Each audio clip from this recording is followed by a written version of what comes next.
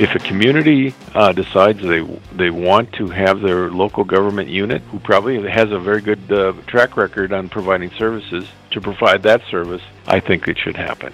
Welcome to episode 210 of the Community Broadband Bits podcast from the Institute for Local Self-Reliance. I'm Lisa Gonzalez. Every once in a while, we're able to touch base with a community that we've not profiled before that's been serving local businesses with municipal fiber connectivity for a number of years. This week, it's ALP Utilities in Alexandria, Minnesota. Chris talks with Al Krauser, General Manager of ALP Utilities, who shares the history of how the community got involved in bringing connectivity to Alexandria and surrounding towns located in the central part of the state. Al explains how the municipal utility has evolved to now offer fiber services to local businesses and how they've done it slowly and methodically. Check out their website to learn more at alputilities.com.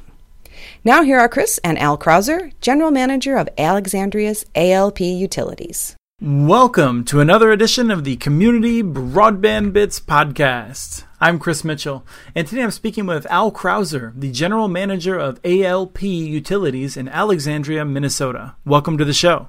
Well, thank you for having me.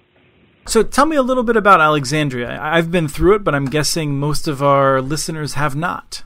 Alexandria is a gem of Minnesota. It's in the lake region of 200 lakes in our county. It has good manufacturing, good jobs, good education. It's the tagline for Alexandria. It's easy to get to and hard to leave. And what do you have, like about 15,000 people? You know, we do. The sign says 13,000, but within downtown Alexandria, there's about 20,000 people within 5 miles. And now at the utility, tell me all the different things that your utility does. We have 3 different business units at ALP Utilities. One is electricity, which is our largest unit. Second is water service. And third is business communications sector. Let's push into the business communications services. For how long has the utility been involved in any kind of telecommunications services? Well, when you talk about any kind of telecommunications, we go way back with a copper system that we tied our substations together with. And all utilities have had that for many, many years for communications. But you're probably talking more recently about Internet access and such. Sure, yeah. We started in the mid-'90s with a partnership with our local rural electric cooperative where we provided dial-up service in the community because, quite frankly, the incumbents here, the phone company and the cable company, were not providing service for Internet. Our community, including the Chamber of Commerce and the Economic Development Commission, begged us to get into the Internet business, so we did. And we were reluctant, but we're happy that we brought it to the community. And how many subscribers did you have on that dial-up business? We had about 6,500 subscribers. Most of them were in Alexandria. Some of them were in other communities that weren't being served by the incumbents, including Long Prairie, Minnesota, and Granite Falls, Minnesota. Given the population size at that time, you must have had just about everyone who's on the internet getting on through you. Yes, they did. I think we picked up most of them for dial-up. That's correct. And so at a certain point, though, you started building fiber lines out. Let's just jump ahead to that. What brought that on? We did as a utility. We wanted to rebuild our communication system to our substations, and we decided that fiber optic would be the way to go for high-speed relaying and things like that. So we built fiber optic cable to our substations, also to our water treatment plant, and to wells around town. I'm curious, you could have probably, paid to lease those services. Why does it make more sense to build your own? We as a utility have always had the independent spirit to do things ourselves and be responsible for things ourselves. And we knew that we would have control over how well the communication system went in and how well it operated. Well, I guess that plays into perhaps a larger question, which is, what do you think the proper role for local government is when it comes to internet access? I believe that there is quite a huge role that can be with the public sector in providing internet access or communications. And I think you could draw the analogy that nowadays communications, use of the internet, is just as important, if not more important, than roads and bridges and that other type of infrastructure. So if a community decides they want to have their local government unit, who probably has a very good track record on providing services, to provide that service, I think it should happen. You already have a number of business customers. What do you think separates you from other choices that they would have? Because, I mean, at this point, the cable and telephone company, I'm sure that they do have some kind of internet service, and yet your business customers want to stick with you. That's correct. And I think it's the local control aspect of it. If we ever have a problem, which we rarely do, they can walk right into our office and grab us by the neck and say, "Hey, fix this." It's never that severe, of course, but I think they enjoy the local control. We're also non-for-profit. We're government. We charge a margin, but that margin is just plowed back into the infrastructure. We don't need a rate of return for our investors. We just provide a service a good service at a low cost, and they enjoy that. I mean, there's actually an article I saw recently, I think, that really brings that message home regarding local service versus, a big cable company. It was Comcast, actually, in an area in which they had strung a cable across someone's backyard. And in this person's backyard, they were not a Comcast customer, and the cable hung low. And when she went to sell her home, it was a problem because it lowered the value because it's an awkward cable. And every time she called Comcast, they didn't know how to deal with it because she wasn't a customer. They didn't have an option in their database, and from this call center, probably in South Carolina or, who knows where it was, they would basically just say, "Oh yeah, we'll take care of it," and then just, forget about it. That doesn't happen with you guys. You guys can just send someone over to check it out. That's exactly right, and usually within minutes we do that. The furthest edge of our service territory is 10 to 15 miles away from the headquarters. So, I mean, we can respond quite well.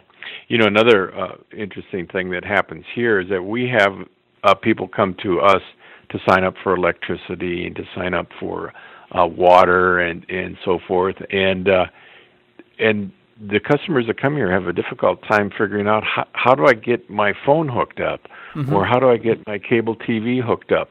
And we give them the 800 number, and I'm not positive of this, but I think the 800 number spells 1-800 black hole, because I don't, investor-owned utilities are just another model, and I make fun of them, and they make fun of us, but and they're just different. But I think local control through a municipal nonprofit with high reliability and good service is the way to go.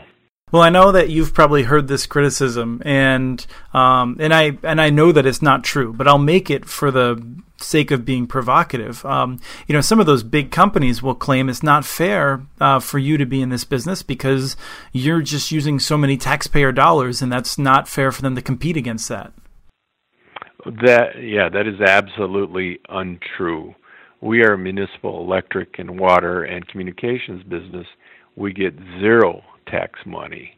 In fact, we send a payment to City Hall on our sales that far exceeds what our city would get from private enterprise.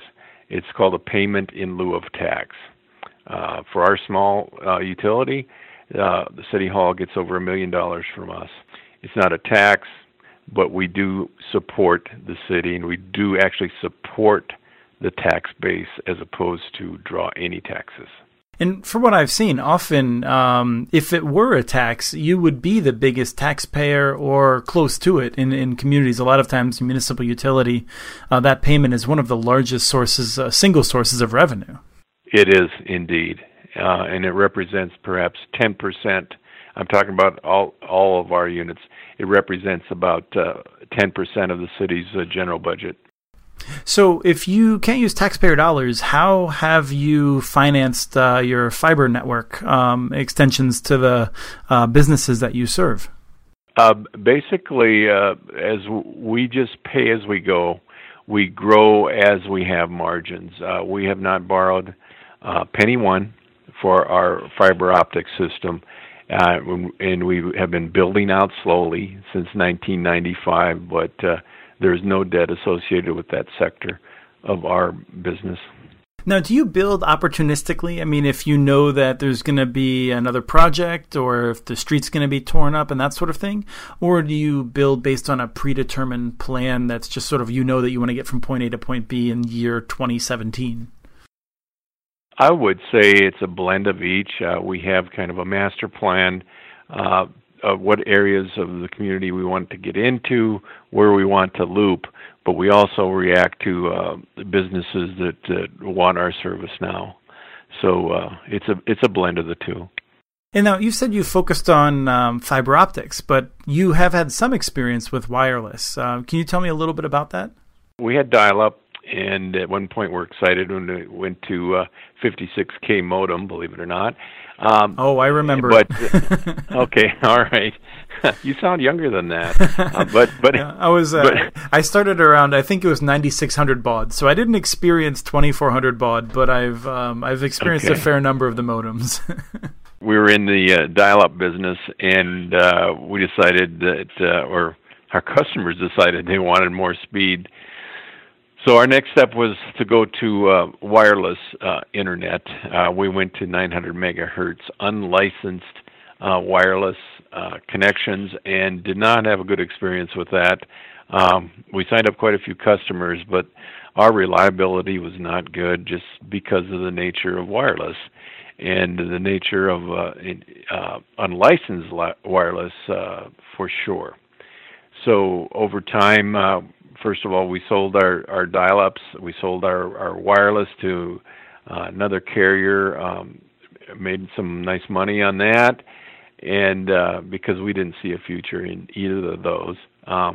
We see a future in fiber optic cable because, quite frankly, the theoretical limits of fiber optic cable have not been met by electronics yet. So that's quite future-proof, and we're always able to bump up how much bandwidth our customers need, and I don't see an end in sight.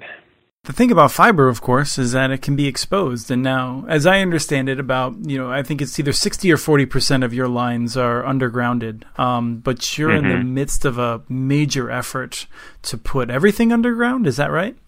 That's true. We are. For our electric system and our communication system would, of course, follow that. Is that we are undergrounding all of our electric distribution lines over a period of the next decade or decade and a half. It kind of depends on how much we get done every year and what the bids come in at. But so we've got a plan to do that, and we're about 3 years into it. And in fact, on the electric side, our reliability has increased because we first replaced our poor cable, our older cable, and so there's less outages to date. And with that, our fiber optic cable will go underground. That won't necessarily improve the reliability of that because it is very high. Even what we put on poles is ADSS cable, single strength or super strength or something like that. And right. And that goes up in you get to put that in the electrical space. That's one of the major things that makes it different from other fiber, right? You don't have to worry about changing out the poles or anything because you, as the electric utility, get to use the electric space. Our electric sector, though, charges our communication sector for that pole attachment. Right. And it really isn't in the electrical space. It's in the communication space. One of the reasons that I ask about the undergrounding is because I lost power last week for 24 hours. Fortunately, no one was harmed, but 1 block away from my house, a tree that was quite a distance away from the power line fell and was pushed by the wind through the power line. along with many other people in Minnesota in those vicious storms we had. And it was just reminding me of how, it seems a little crazy that more than, 140 years after electricity started running light bulbs, it's still up in the air where it's susceptible to the elements. And so that's my own little crusade. I mean, I've been out through Fort Collins, who I think will actually be next week's guest. And they're just finishing up an undergrounding project in Colorado, and it's just so beautiful. It's really beautiful when you don't have to see all the wires around, I think. But what I guess I'm curious about is when you're undergrounding in areas where you don't have fiber, presumably that gives you an opportunity then to put in conduit or other thing for future fiber. Yes, we are putting in the incremental cost of doing that is very low. If you get the trench over or you're plowing in, we're putting in communications conduit in many places. At least in the places where we have main line, we're not putting it into residences or anything like that. So yes, we'll have conduit in there, and if we use it, that'll be great. If we don't, we're not out of much money at all. Sure. I usually assume that even if you used only 25% of it, you'd probably have a terrific savings. I would think so. Yep. And so I'm curious, are you just foreclosing the possibility of doing residential service in the future then, or what's your thought process? We don't have that as a definite plan. It could happen. The thing of it is that residential in this community is brutal from a business standpoint as far as competing. And, if the need arose, if there was not good residential service, we would get into it. We are also being very deliberate, as I mentioned before. Our business model is to go slow and pay as you go, don't borrow any money. So it could be deployed, but it might be a long time from now. Okay. Well, we really appreciate you taking the time to talk with us and to give us a sense of how you've been thinking about this and connecting the businesses. So thank you very much. Thank you for having me again. That was Chris and Al Krauser, General Manager of ALP Utilities in Alexandria, Minnesota. You can access the transcript for this and other Community Broadband Bits podcasts at muninetworks.org/broadbandbits. Email us with your ideas for the show at podcast@muninetworks.org. Follow Chris on Twitter. His handle is @CommunityNets. Follow muninetworks.org stories on Twitter, where the handle is @muninetworks.org. Thank you to the group Roller Genoa for their song Safe and Warm in Hunter's Arms, licensed through Creative Commons. And thank you for listening to episode 210 of the Community Broadband Bits podcast.